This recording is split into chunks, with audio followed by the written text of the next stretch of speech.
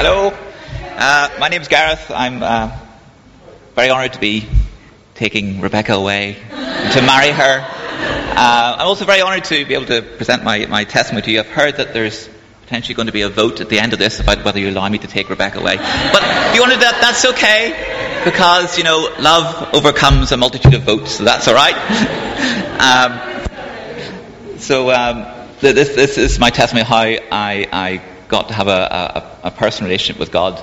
I grew up in Belfast, in Northern Ireland, during the time of the Troubles, but I grew up in a very sheltered area. It was very calm, in a Presbyterian household where we knew about God, but I didn't really have a real personal connection with God.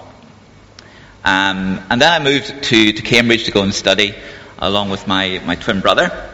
And we used to go walking through our college together in sync, completely identical, and freaked a lot of people out because they're wondering what on earth's going on here. But we were very close with each other. Jonathan was my best friend before we went to Cambridge, and all the way through we shared and helped each other. So we really relied a lot on each other. And then Jonathan became the first person ever in the history of Cambridge to get a first in his degree, but not to be able to be accepted into Addenbrooke's Hospital because he's doing a medical degree. So he was exiled then to Edinburgh, and he sort of left me behind in Cambridge. And having grown up with him for 23 years at that point, and him always being there, that left a big gap in my heart. And I was yearning to try and find other things, other people to go and fill that. So I went round to the normal place you go and find friends in Cambridge, which is round to churches. I went to an Anglican church. I went to a sort of Baptist type church where I prayed Jesus into my heart. And I was looking for friendships. I found some friends there, but I also thought, these people, they're going along to church, and there should be something more than just being a social club. It just seemed to be they're there to find friends. But I thought, there should be something more than that. So God was trying to awaken in my heart something that there should be a bit more than just a social club. I should maybe warn you, just in case you're thinking that there's going to be coming some sort of grievous or outlandish sin to be announced here. That's not going to happen.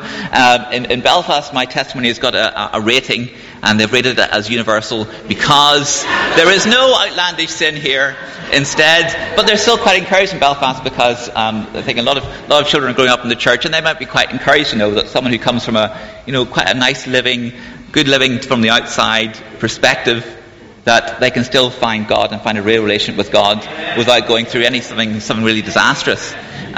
So in case you're waiting for that, it's unfortunately not going to happen.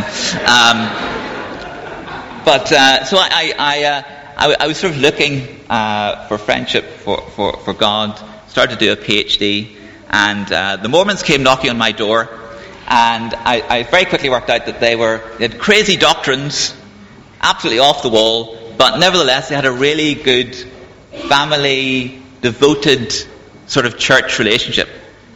And I thought in my heart, wouldn't it be great if I could find a church that's got good doctrines that are actually from the Bible, but I've also got this close-knit family relationship.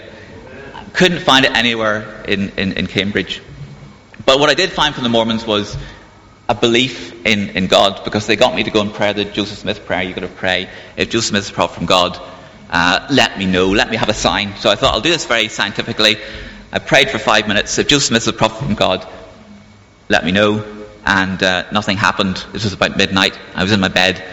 And then I prayed, if Joseph Smith is not a prophet from God, let me know. And I suddenly got this impression in my pajamas to go walk outside the door in the cold on a February night and just stay outside. So I thought, okay, I'll go and do that. I was standing outside the door, and suddenly I got this impression, wouldn't it be very strange if a bicycle came past on our road, and as I looked, the bicycle was coming past, and then I thought it would be very odd if this bike just stopped at the front of our door, and the guy got up and just walked into the house and didn't say anything to me as I'm standing in my pajamas. And lo and behold, that's what happened. And I thought, this is just a bit freaky here. I've just prayed this. Can I have some sort of indication? And look, God looks like he's told me this. So I then started to think, God maybe actually is real, and I need to start thinking about this a lot more seriously. So the next thing that happened, my PhD all fell apart, and my impression was I'd love to become a teacher. As I was doing Greek and Latin, Greek PhD, New Testament actually, but I never really read the New Testament very much from a religious perspective. Strange. But I was doing this PhD in Greek, and it all fell apart. And I remember walking through the streets, just not knowing where I was going. I almost walked into the road because it was just such an overwhelming, shameful thing to have this thing fall apart. And all that stuff was sort of coming together. I was starting to think about God.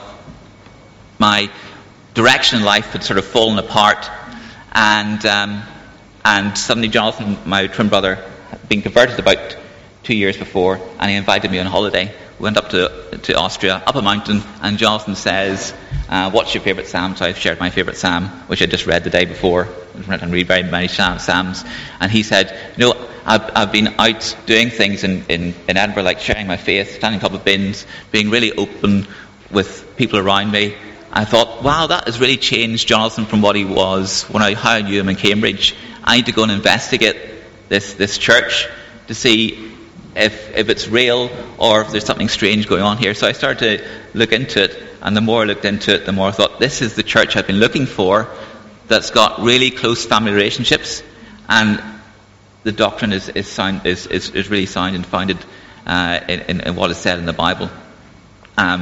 So I got baptized in Cambridge one day. Got about 3 or 4 people from the church to come down, and we got baptized under this big sign, which I'd never seen before.